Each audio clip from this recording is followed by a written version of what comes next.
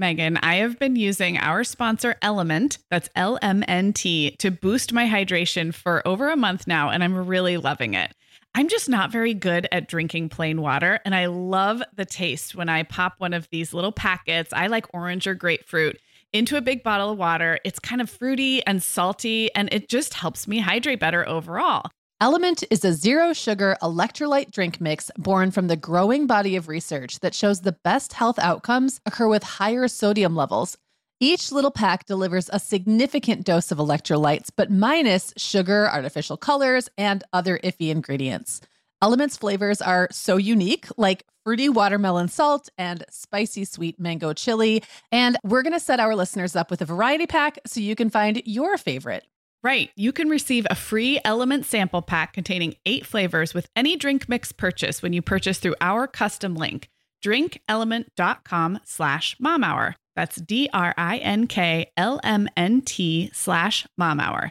This is available exclusively through our partnership and is available for both new and returning customers. And if you're an Element insider, you'll have first access to Element Sparkling, a bold can of sparkling electrolyte water. Again, it's drinklmnt.com/momhour.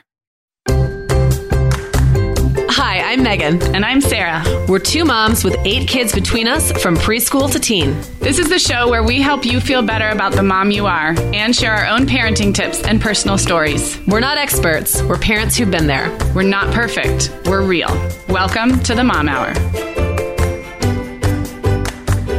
Hey everyone, and welcome to episode 93 of the Mom Hour. I'm Megan Francis, here as always with Sarah Powers, and today we're doing something we like to do every now and then, and that is to bring you kind of a grab bag of listener questions. So, as you may or may not know, you can submit questions to us a variety of ways, through email, through our website, using an app called SpeakPipe, and I think we've got some other tricks up our sleeve. You can just send us a video or a audio file if you want. But when we get kind of a little backlog of those questions, we like to go through and pick a few and answer them in an episode. So that's what we're doing today. Yeah, we've got some really good ones today. Thank you to everybody who sent them in. And all of our questions today were sent in audio style. So you'll be able to hear these listeners' voices. And we love to hear your voices. And that's kind of the best way to share your questions with our audience. So Sarah, we both know this time of year can be crazy. So this is a great time to get ahead with no prep, no mess meals from our sponsor, Factor.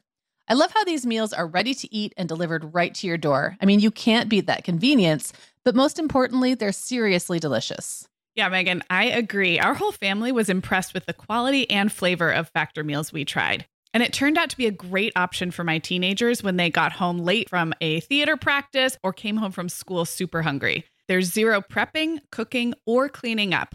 Factor meals just need to be heated for about 2 minutes and they're ready to go. Yeah, and for any listeners with wellness goals this month, Factor has 6 menu preferences to support your lifestyle. Whether you're trying to boost your protein, avoiding meat, or simply focusing on well-balanced meals. And you can pause or reschedule deliveries to fit your lifestyle. Make today the day you kickstart a new healthy routine. Head to factormeals.com/momhour50 and use code momhour50 to get 50% off your first box plus 20% off your next box. That's code momhour50 at factormeals.com/momhour50 to get 50% off your first box plus 20% off your next box while your subscription is active. Okay, Megan. Well, over here at the Mom Hour, we are big fans of our sponsor, Our Place. In fact, you, me, and our team member, Katie, were all comparing notes on our favorite product. Katie was telling us that even though she's packing up to move her family to a new house, she cannot put that mini perfect pot from Our Place into the boxes yet because she's using it like every night.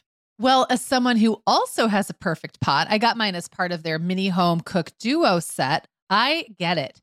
It's nonstick, which is key, but it also has all these handy features like a steam release lid with a built-in strainer and this nice beechwood spoon that nests on the handle in this perfect little peg.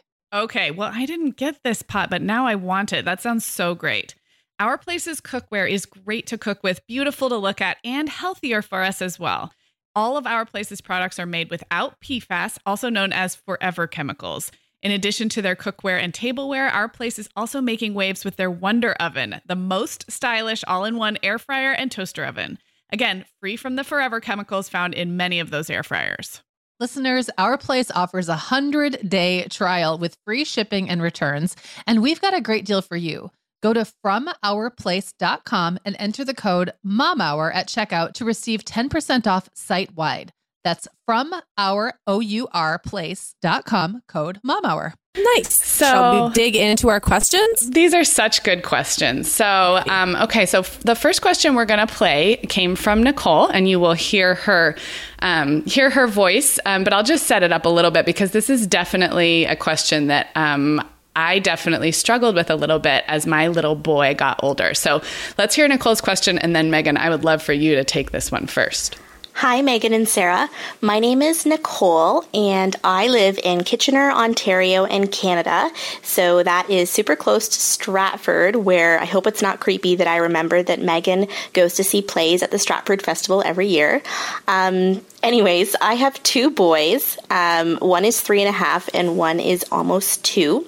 And my question is about how and what you allow boys to do as they start to leave the stage of being cute babies and turn into wanting to do bigger kid things. So my 3.5-year-old especially is really interested in shooting and swords and Star Wars and things that are just so foreign to me, things I didn't do as a kid myself. And it's hard to just to know when to set boundaries and what to do. So I would love to hear advice from you about what you did with your own boys, how you allowed them to kind of get their aggressive boy energy out, but still taught boundaries and kindness and empathy. Anyways, thank you so much. I really appreciate you taking my question, and I love the podcast. Listen to it every week. Okay, thanks. Bye.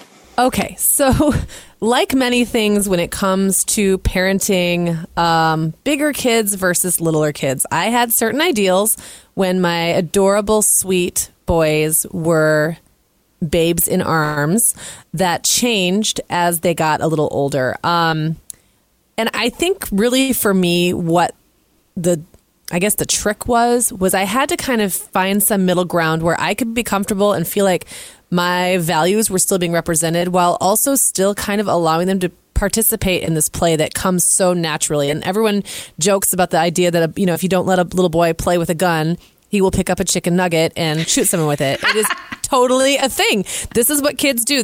And especially, and I know it's generalizing, but especially in my experience, little boys, they at a very, very young age, regardless of what kind of media they've been, exposed to, often they're just really drawn toward play where they're working out all this stuff. And I actually read a really great article that we should try to find. I mean, it's been years. Yeah. But it's kind of, it goes into sort of biologically what is going on and psychologically and developmentally when little boys are engaging in that kind of play and how they're working with the idea of good versus evil, and they're working out like what it means to be a good guy, what it means to be a bad guy, like what it, all these little things, like these little fantasy worlds that kids live in, similar to the way, like when I was a little girl, my play might have looked quieter and less violent. But believe me, I was working out some crazy stuff when I was playing with my Barbies sometimes, right? So I think we just, when we're the moms, I feel like it's more foreign to us. And so it's disturbing to us. Like we see boys playing and being rough and we're like, oh, they're going to hurt themselves. Or why would they do that? They're so, they should be empathetic and loving. Right. And instead they're just being these mean little aggressive boys. So for me, I just had like little rules that I kind of held on to. For example, I didn't let my boys play with guns that like looked like a gun that they could buy. Mm-hmm. They were allowed to play with Nerf guns.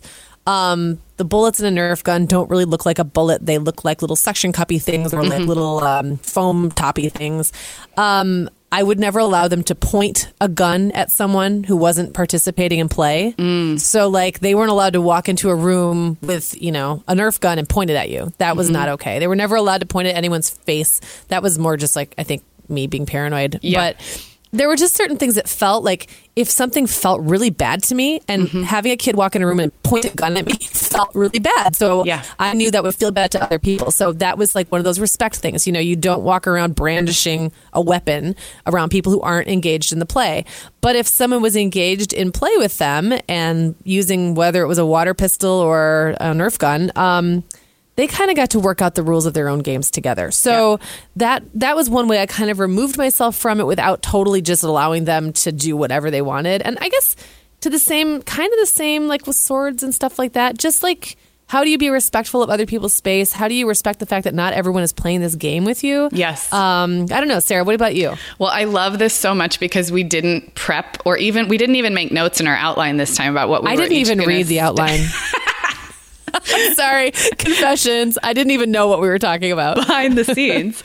But there's so much that you and I are aligned with, Megan, which is not surprising, but it's still different. Our boys are different generations. We're different areas of the country. So I'm just nodding and agreeing with so much that you said. One of the biggest, first of all, I have to compliment Nicole because the way she worded her question, I just thought was really wonderful in that she understands that there is some kind of need for her boys to play in this way, and that part of it is her own perception. So she's already way ahead, just in recognizing that it's about finding the balance, and that's the way she worded her question, and I love that. To echo a few of your rules, we also have a few similar rules. And one of the things I love that you just touched on is I think it's really important for kids to start to learn very young that the way they play and behave impacts other kids. So I think it's actually when we impose blanket rules like no violent play or no shooting play or no bad guy play, it actually robs our kids of the opportunity to observe just exactly what you hit on, which is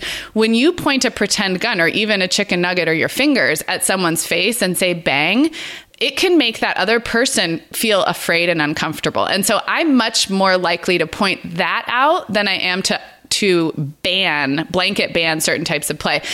So we have a couple rules. One is that any play like that is consensual. So if I have other little boys over or other kids, girls and boys, and I see the play going in that like bad guy, it's not always shooting, but it's some kind of, good guy, bad guy fighting direction.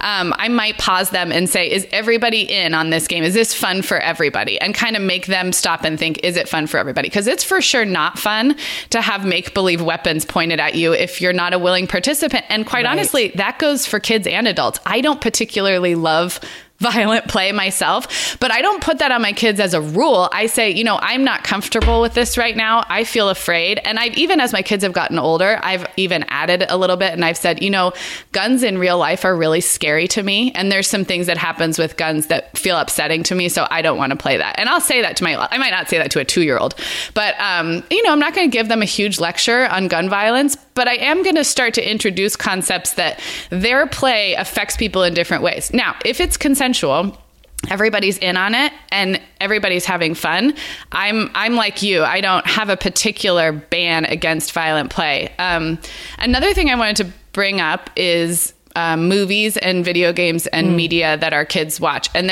there's some great research on this, that when little kids have seen a movie maybe once and they really love it. I remember Reed loved the Disney movie Brother Bear. Did your boys see that? Yes, I remember that one. And there's no guns, of course, because it's like Native Americans and bears, but it's quite violent, actually. It's like spears and bear fighting. Yeah. And he was seriously 2 years old, marching through the woods with sticks and spears and wanting to play fight. And just like Nicole said, it's very alarming when it's like this baby. But when kids have seen something that's age appropriate, and I'm going to go ahead and say that was okay. I mean, it's a Disney movie, so, it was mostly age appropriate. It was maybe a little exciting for him.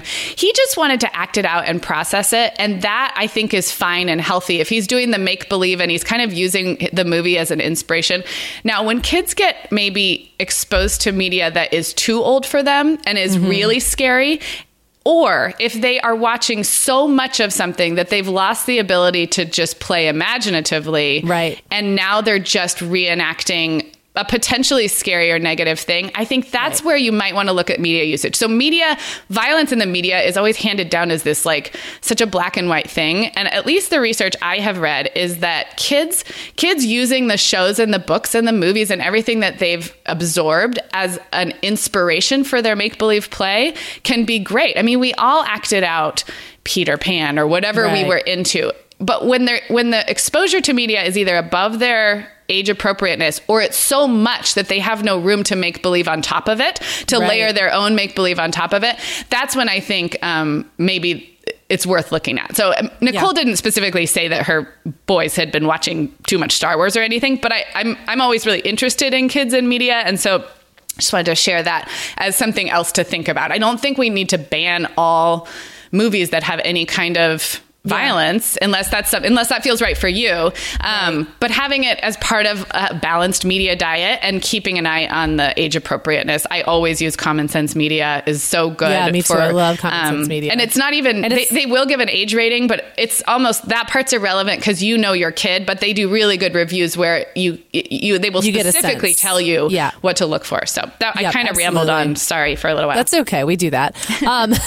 Well, one thing, and what I was going to kind of wrap up that one by saying is, I think some of this is experience. And one thing I realized was like, I got pretty good, and this took years. I mean, it wasn't like something that happened overnight.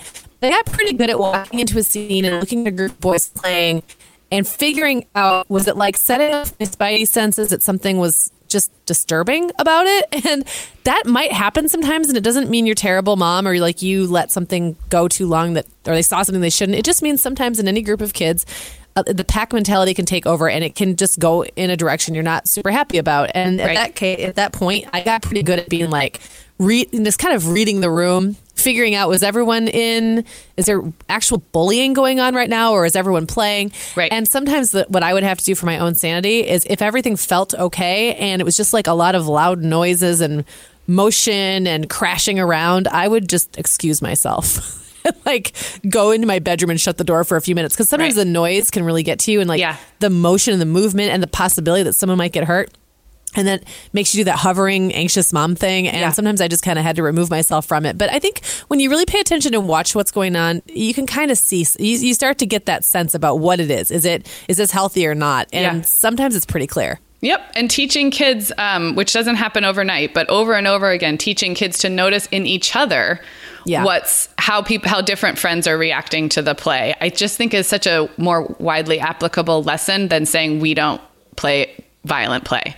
Yeah. I just looked up while we were chatting a blog post I remember a long time ago reading from, are you familiar with Teacher Tom, Megan? I don't think so. He's a male preschool teacher blogger, and his articles tend to catch on, especially in, I think more in the education circles since he is a teacher. And I remember reading his thoughts on gunplay in a preschool classroom, and I'll link to that. Some really interesting thoughts. But one final thought, and then we will move on, is that I always use the example, because there's this fear that like if my children or my boys play violent, they're going to grow up to be violent humans. Right. And I always use the example, like my daughter and son used to pretend to get married to each other in their make-believe. And they're not going to get married. And they're not going to get married to each other when they're grown up. So just like you said, going back to when you were little, your make-believe maybe didn't My look Barbies did unspeakable things. Exactly. So let's remember that make-believe has a very important role, and it isn't always to be taken literally. So when you're looking at this whole picture and taking into account all the rest, my son and daughter, I don't believe will grow up to marry each other, but they had many a wedding when they were about 2 and 4. They're working stuff out. Well, we are going to move on. Nicole, I hope that answers your question. Thanks so much for sending it in. Real quick, before we go to the next question, I wanted to thank everybody for iTunes reviews lately. I just popped over there and read some recent ones, and they are so kind. You guys make us feel so good. If you have not had a chance to leave us a review in iTunes or in whatever podcast platform you use, there's usually a way to rate and review our show. We would really appreciate that. It continues to help other moms find our show. And we try to mention it pretty often, but I don't think we've directly asked for that in a while. So just a little favor. It is a little bonus for us. There's a little tutorial on our website at themomhour.com. If you don't know how to do it, we walk you through the steps. So you can find that there too. Yeah. Okay. Move on. So I love that this next question happens to be about a rather gendered issue with girls. So Kristen called in her question. We'll play it for you. And I don't think she says this in her recording, but she has twin girls who are 3, and she's wondering about gender stereotyping specifically with clothing. So here's Kristen. Hi, my name is Kristen. I live in Madison, Wisconsin, and I have twin 3-year-old girls. And I was calling because I was wondering what you all do to fight against gender stereotyping and raising your children. I come across it a lot, especially when interacting with strangers at the store or things like that. And then also looking for clothing at the store, trying to find something that's not covered in hearts. So I just was wondering what you all do in terms of activities, how you talk to your kids, clothing, etc. Thanks. So, Sarah, we just talked about shopping for kids. Yes, and I actually think that was Kristen's. She wrote to us and then recorded it after that. Yeah. Yes, so it's kind of a jumping off point. We talked about the difficulty of finding things that aren't really gender stereotyped in clothing. I had a particular problem finding stuff. She's got girls. I had a really hard time finding things for boys that weren't, didn't have a ball, a truck, a dinosaur, or later like a skull and crossbones. I remember that was really, really in for a while. Just, things that aggressively really masculine. Yeah, aggressively masculine and kind of in a silly way. You know, like my infant son does not need to have sport gear on. He doesn't. Yeah. Or what about the hold a ball onesies? Yet. Like, what about the onesies that say like chick magnet or heartbreaker? I'm not a big fan. Oh, those are terrible. It's gross. Okay, Sorry. so I know it is gross. Gosh, we're gonna have the one person listening who's like, but wait, I know that was a little judgy. We managed to offend someone. I knew it would happen eventually. Well. I think that for me, really just being willing to really seek out stuff. And I know Primary came up as one. Yes. A lot of our listeners love primary.com. Mm-hmm. Yep. And there are other brands where you can find stuff that's not really gendered either way. I think being willing to cross the lines like Kristen is and buy things from the boys section, is totally fine too. I think that it's just really difficult the world we live in is the world we live in, and we kind of got to be willing to shake things up a little bit and do things our own way, or else we're going to end up kind of getting routed back into that over and over. Another thing I wanted to mention really quick is that I think sometimes it's really fun. Like Clara has boys t-shirts that have been handed down from her brothers, and she will sometimes pair those with like a super ruffly skirt or sparkly pants, and I think it's kind of fun to let girls or boys do that kind of like mashup as well. Yes. So it doesn't have to feel like everything you bought was out of one section or the other. I think that's true, and I think Kristen probably has had the experience of walking into a retailer where it just feels like pink tulle overload. Yes. Whereas, like you said, when her girls, I think, are 3. So they're probably just getting, and they're twins, which means she's had her hands full, I'm sure. Yes. So when there's probably been given 8 million little girl outfits. Matching outfits, yes. Yep. But as they get older and start to dress themselves, I do agree that it letting the kid express their own creativity can sometimes offset some of the super gendered clothes, just like you said. So you may have a very feminine piece, but the way this spunky little girl decides to wear it is still true to her, who she is, and doesn't have to feel like you've bought into the machine. I want to offer a couple other things that came up for us. Allegra, who's almost 9, has always kind of been an anti-girly girl. She really didn't like uncomfortable, like tulle, like tutu type stuff when all her peers were putting on princess dresses. But she also has never loved pink. But one thing we found is I would try to focus on something she did like. So she went through this phase where she loved bunnies. And bunnies, they're kind of girly and feminine, and they tend to be on a lot, especially around Easter time. So we would look for shirts and t-shirts and, stuff with bunnies on them. And it may actually come from that more feminine line at whatever retailer, but because it was an animal that she really loved, it felt like she was shopping based on who she was and not just getting something overly feminine. So I think that's one thing as Kristen's girls start to get older, just cluing into who they are and their likes and dislikes and which side of the gender aisle those clothes come from. You can help your kids make choices that, are much more about who they are than which gender they are. I also want to mention there's a woman named Melissa Atkins Wardy who has a blog called Pigtail Pals that's been around a long time. And she's very active on Facebook. I mostly follow her on Facebook, but she does have a blog and a book. Her book is called Redefining Girly, and it's fantastic. But her Facebook page is actually where I get the most value because she tends to link to a lot of other really positive and thought-provoking stuff about raising kids in this, especially in with regard to media and apparel and everything that's around us. And gender stereotyping. So I would recommend just following her on Facebook if you're a Facebook user. And I always end up liking the other things that she links to. She also has an apparel line. So part of her business started as t-shirts, for girls and for boys, that sort of went across those typical stereotypes. So that might be a good place to start. And she is not the only one. There's a bunch of, kind of upstart apparel lines that really are addressing this issue. So I feel like Kristen probably is going to have more coming options. up, more options coming up than even in the last 5 or 10 years. Well, and I was also going to say, with 3-year-olds, you're still kind of like at the phase where you're making a lot of choices for them. And I like what you were, kind of touching on about letting them start to do that. And I think that you can take that and like apply it across the board. So if Claire's drawers are full of clothes and they're all over, like they are clothes that represent her, but they're different kinds of things. And honestly, some of it's just stuff that her brothers handed down. So it's not even stuff she picked out. Then she can, if I just kind of stand back and let her decide how she's going to put those outfits together, I find that it's really representative of her more than my interpretation of what she should look like. I will say that after having 4 boys and then a girl, her first Halloween, I have a picture and it's Clara engulfed in tulle is the name, is like the file name, because literally it's her like wrapped in pink tulle. But that was like, I had to get it out of my system. And it's over now. But we should say though that there are some girls naturally drawn. Violet is much more traditionally sparkles and tutus.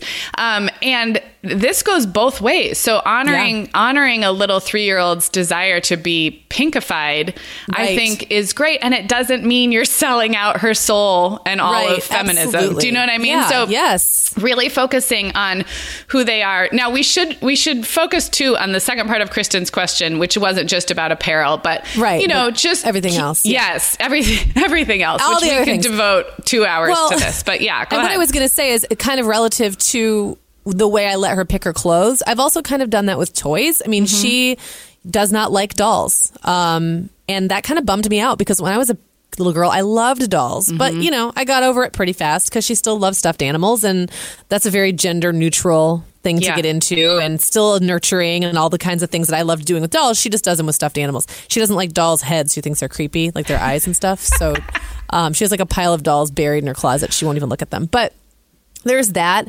She'll play with certain things that are a little more boyish, and she'll, she doesn't like princesses. Those are all things that she decided for herself. I didn't really try to push her one way or the other.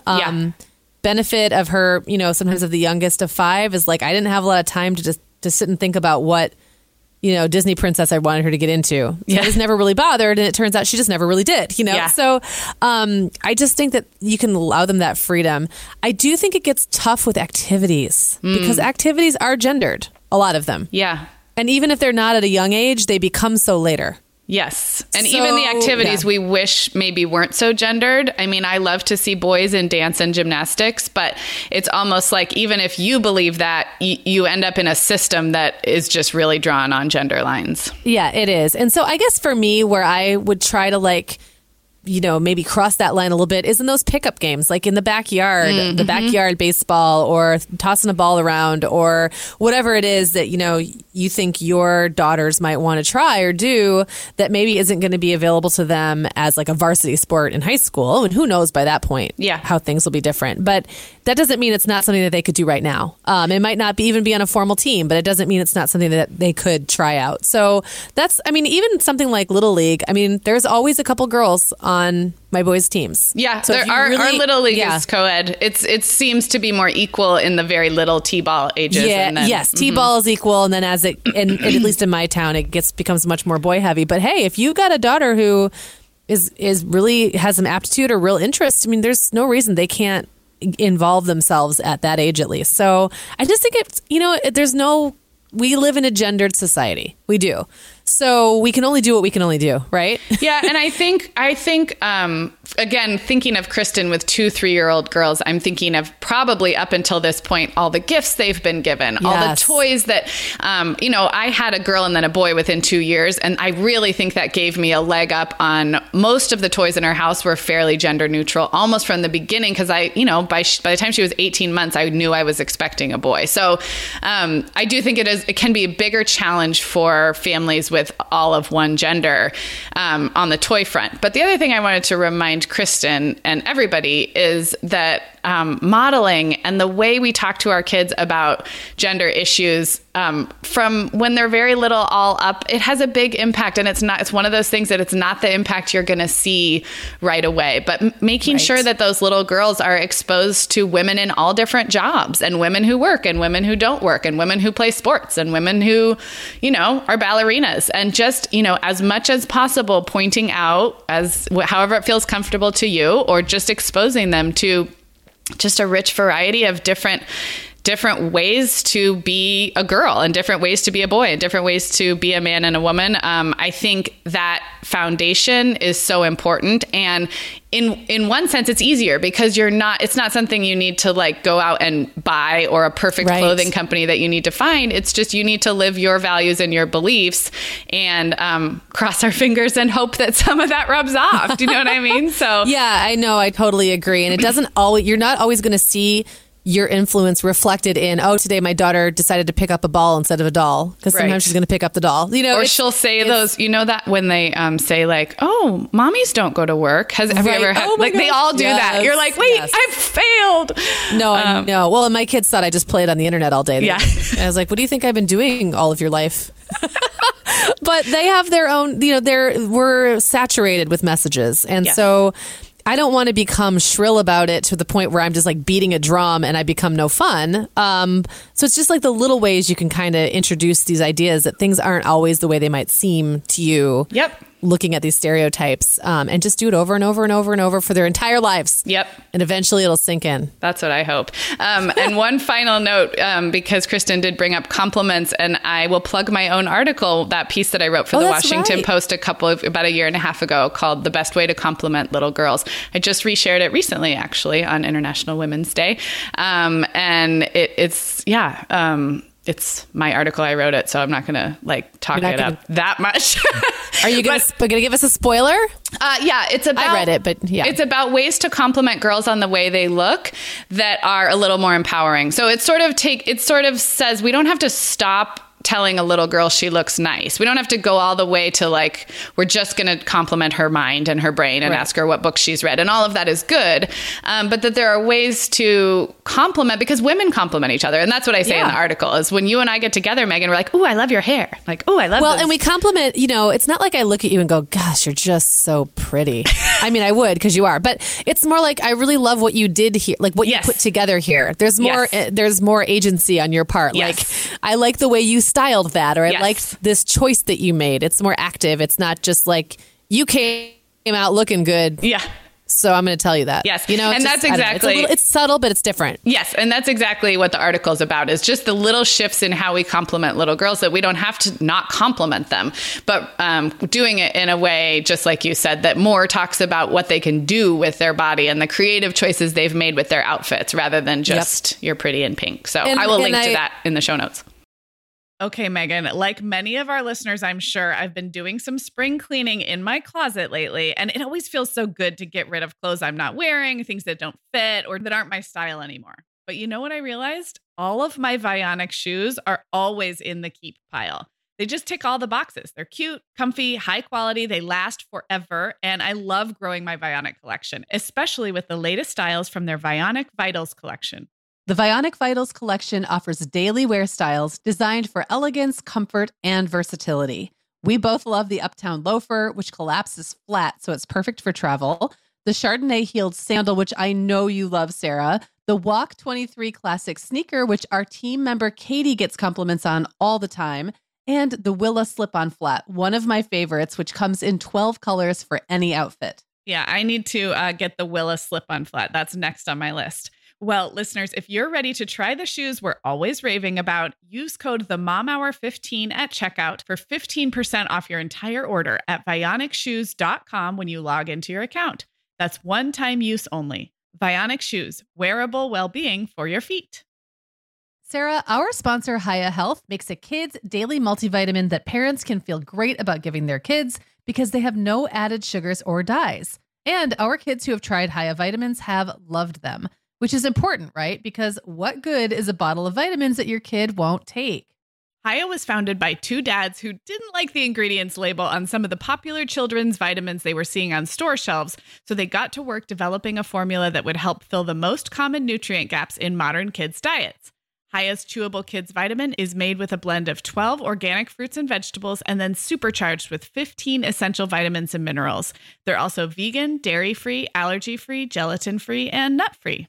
Hiya manufactures their vitamins right here in the USA with globally sourced ingredients, and then they ship their chewable vitamins directly to your door on a pediatrician recommended schedule.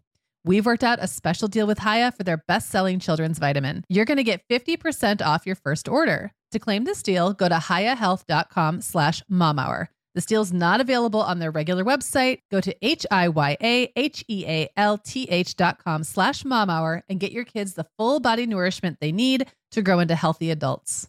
And I have to say also, and maybe this is also a benefit of having so many boys in my house, but I do find myself talking to Clara about her looks often the same way I would talk to Owen or Will. And it's like, hey, cool outfit, dude. I find myself saying that stuff all the time. So my kids are really kind of all hearing the same messages. Yeah. And it's funny. And I kind of wonder sometimes what, one gender at the very end of like a long line of the other. How their experience is a little bit different. Yeah. Oh, that gets into our whole like birth order and gender makeup. Yeah. It's so fascinating stuff. Well, Kristen, I hope that we answered your question. And I do think that you're going to have lots of opportunities to raise those twins in a way that feels right for you. I feel like we're kind of moving in a good direction with the availability of clothing and just being aware of all this stuff. So awesome. Okay, so we have one more question we're going to do today. But first, I'm super excited about this, Megan. You may not know, but we're going to announce our Mother's Day challenge now. Well, remember how I didn't read the outline? Yeah. I just found out. Yeah, now surprised. Now I know, because I just scrolled down. I'm like, ooh, I didn't know we were doing this today, but yes. But great, yes, you do know about this idea. So I do know about the idea. We did discuss this.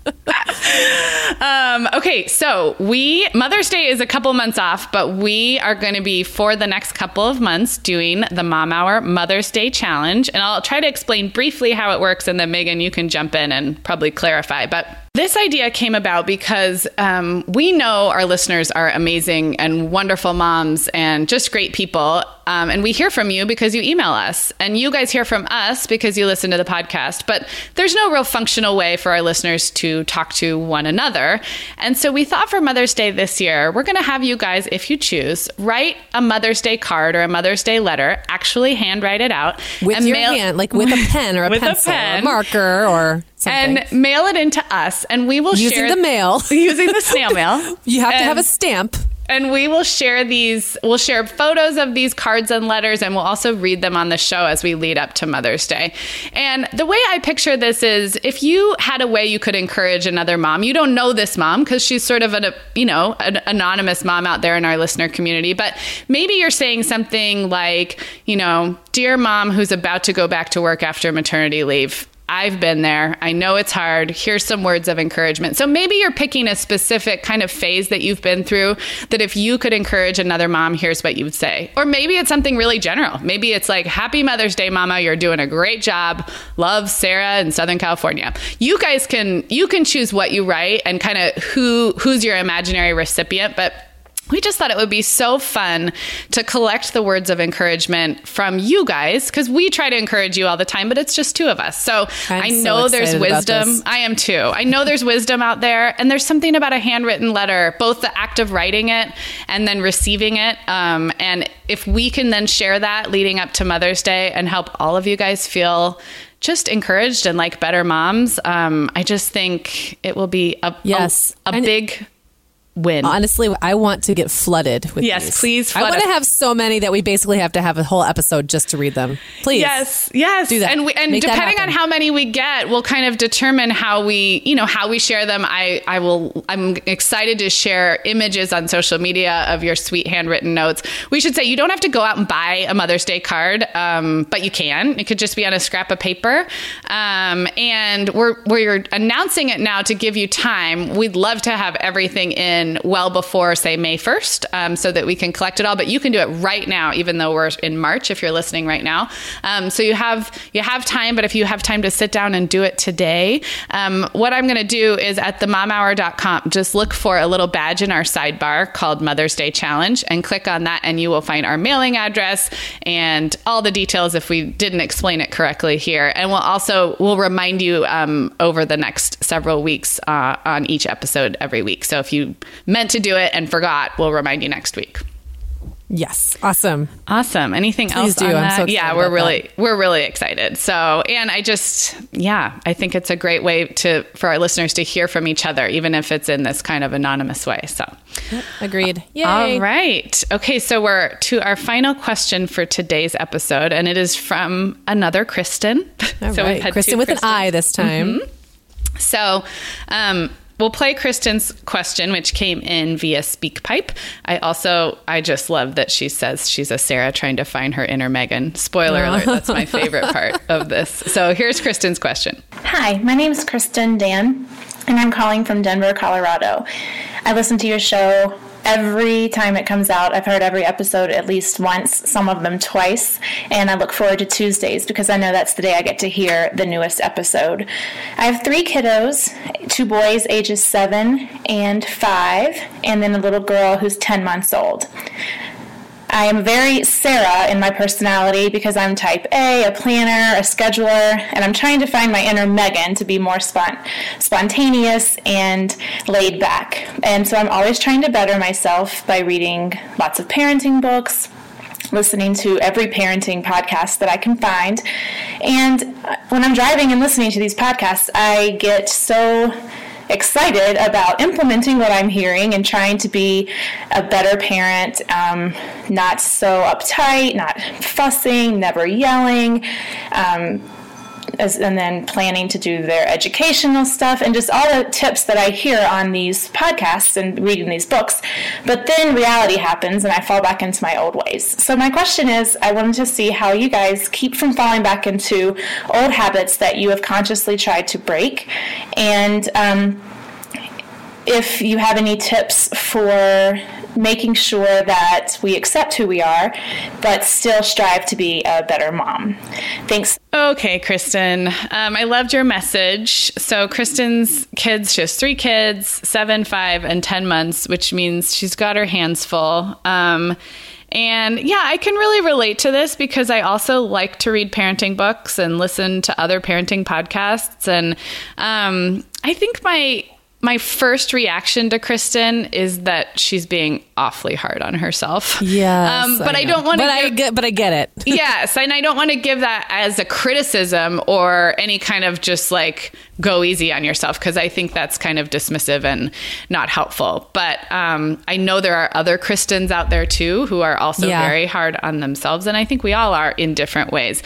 I'll give a couple. I'll just give a couple of thoughts. One is I've had times in my parenting where I've had to lay off the parenting books for a while. A couple of years ago when I was going through some stuff with Reed and just feeling like I was not parenting him in the way he needed, and read a bunch of things. And I actually kind of became a little paranoid about it. And was almost turned into more like obsessive, and that is not healthy. I think the child that is in front of you and the life and the kids that are in front of you come first. The opportunity to improve or to try new things is great if it's in the context of what you're actually able to do in your real life. So just like anything we talk about with regard to a media diet or, the different books and podcasts and things that we're putting in, too much of one thing can be maybe time to step back. So that's one thought. And I'm not saying that's where Kristen is, but I am saying that I have been there myself, where I have been, and maybe Megan, I don't know if you felt like that in your early parenting, because I know you were pretty into the attachment parenting stuff and, deep into that community, if you felt that way. Well, it's just funny because, Kristen, it was when my kids were just about your kids' ages that my oldest 3, their ages are a little different, but pretty close. They were 6, 4, and a baby. And that is when I started writing for parenting publications. And I was writing a lot of prescriptive articles, which means how to do stuff, and a lot of advice. And when I don't know if it was the having the 3 kids that did it, or the writing and kind of peeking behind the curtain that did it. But what I started, suddenly it kind of locked into place that so much of what you're hearing, I mean, you do get excited and inspired. It's like, especially if you're kind of like an emotionally oriented person like that, who listens to something and is like, oh, this is the best, the best idea, and I'm going to totally implement this, and I'm really going to get on board with this program or this philosophy or whatever it is. And I can definitely be that way. You hear these ideas and you forget that at the end of the day, it's a nice idea that has worked for someone sometimes. But I know that the danger I started walking into when I was writing these articles was making it sound too easy, or making it sound like just because I did something and it worked once means it's going to work again, or that's going to work for someone else. And so that was, I think it kind of cured me, honestly. I think something about having 3 kids and being overwhelmed and outnumbered, thoroughly outnumbered, plus kind of seeing how these articles and books are often put together, kind of made me throw my hands up and say, yeah, like I just need to, not that I can't get inspired or listen to stuff or read stuff and take away ideas from it, but I can't fully subscribe to someone else's idea about what it is. Like I have to make that for myself. Like I have to have my own parenting philosophy, my own story about motherhood that I tell myself.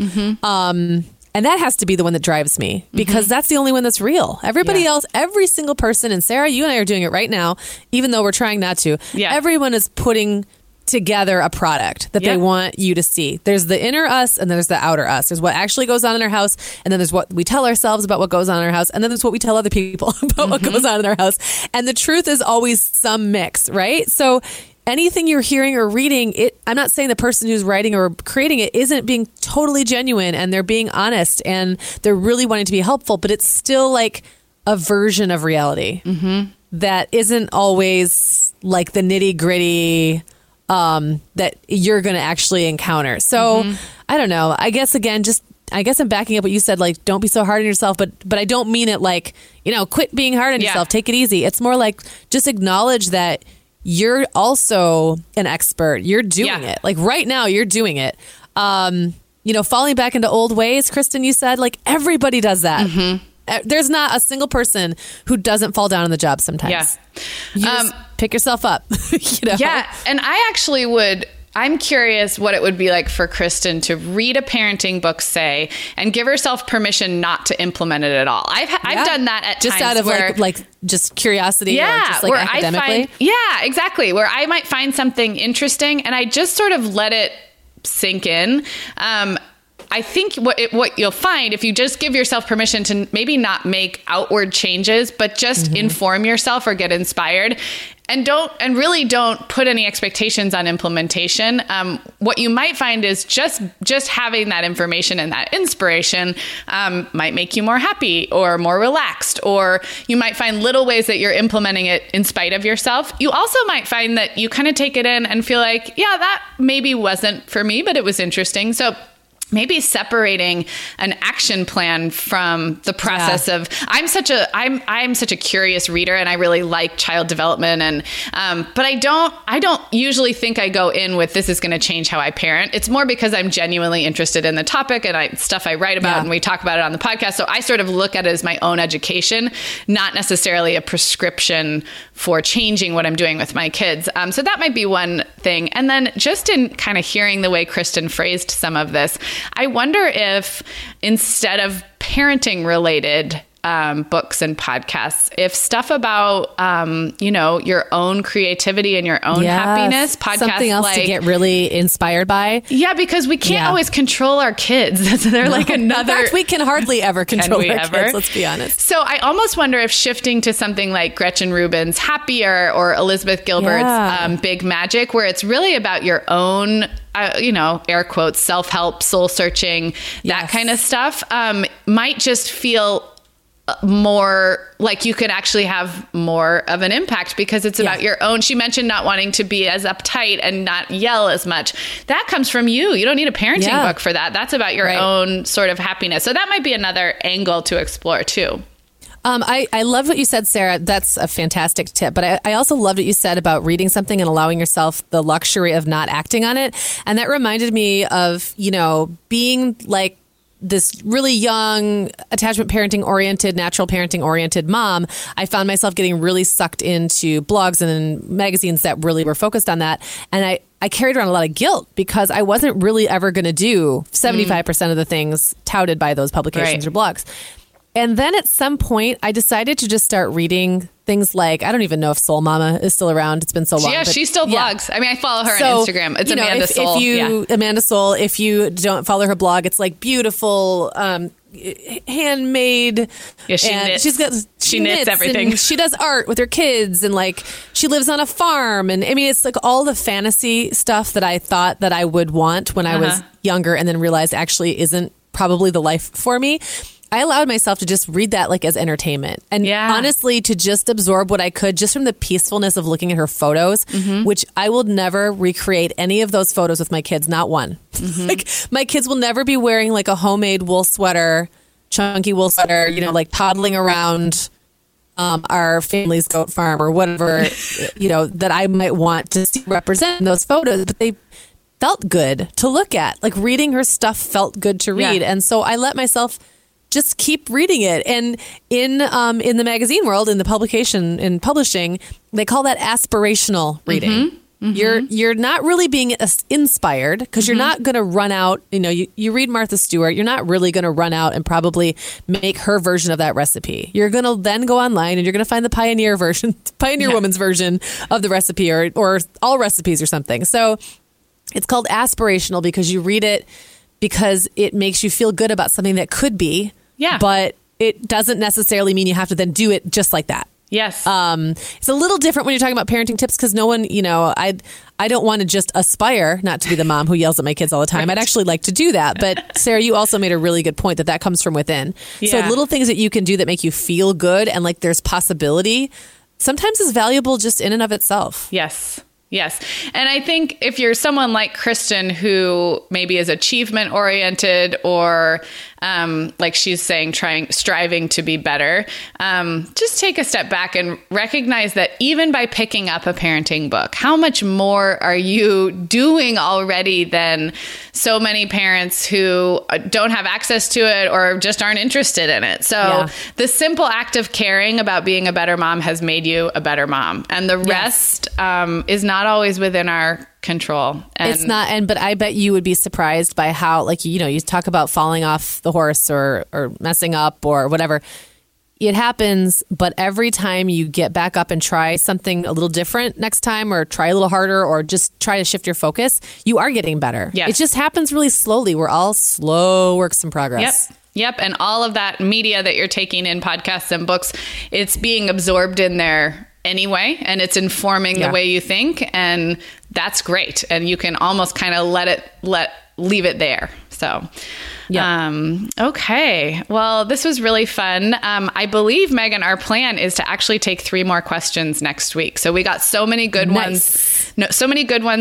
Just recently that we are going to do back-to-back listener Q&A episodes. So this was episode 93. When you go to the show notes, you just go to themomhour.com, look for episode 93. And we did mention some books and links as we talked through this episode, as well as our Mother's Day challenge. So that's where you will find all of that. And then next week we have 3 more great questions up from listeners. Really excited. Yeah. Oh, I thought of something else for Kristen. Sorry to jump back. Is the interview you just did with Rachel Macy Stafford and her book Only Love Today. Don't you think that would be a great perfect kind of that was just episode daily bonus 10? Yeah, bonus 10. It just came out last week. So it should be in your podcast feed probably right before this episode.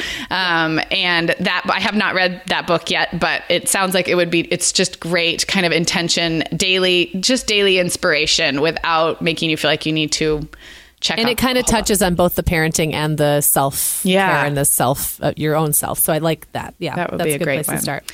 Okay, well, don't forget to download the Mommy Nearest app wherever you find your apps. It is free, and they sponsored this episode. And head to themomhour.com to find links to everything we mentioned in this episode 93. Including our Mother's Day challenge. Start writing those letters, ladies. If the first one that comes in, we're going to be so excited. I know. So. I think the first, let's say this, the first one we get, I think that person gets like, I don't know, a party, prize? Like a ticker tape party. A prize. Something's happening for that person. We will. We'll surprise you. We'll give you a shout out or something, but definitely. And the mailing address will be when you go to themomhour.com and look for the Mother's Day Challenge badge in our sidebar. That's where you'll find the mailing address. So you didn't miss it. We didn't mention it here, but you go there and you will get it. So, all right, everybody, we will talk to you next week.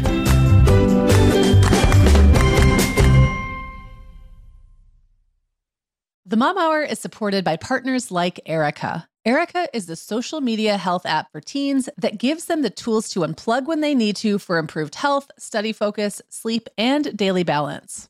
Erica was built by a dad of 3 boys who saw that teens themselves were really becoming self-aware to the risks of social media, and he wanted to help them self-regulate.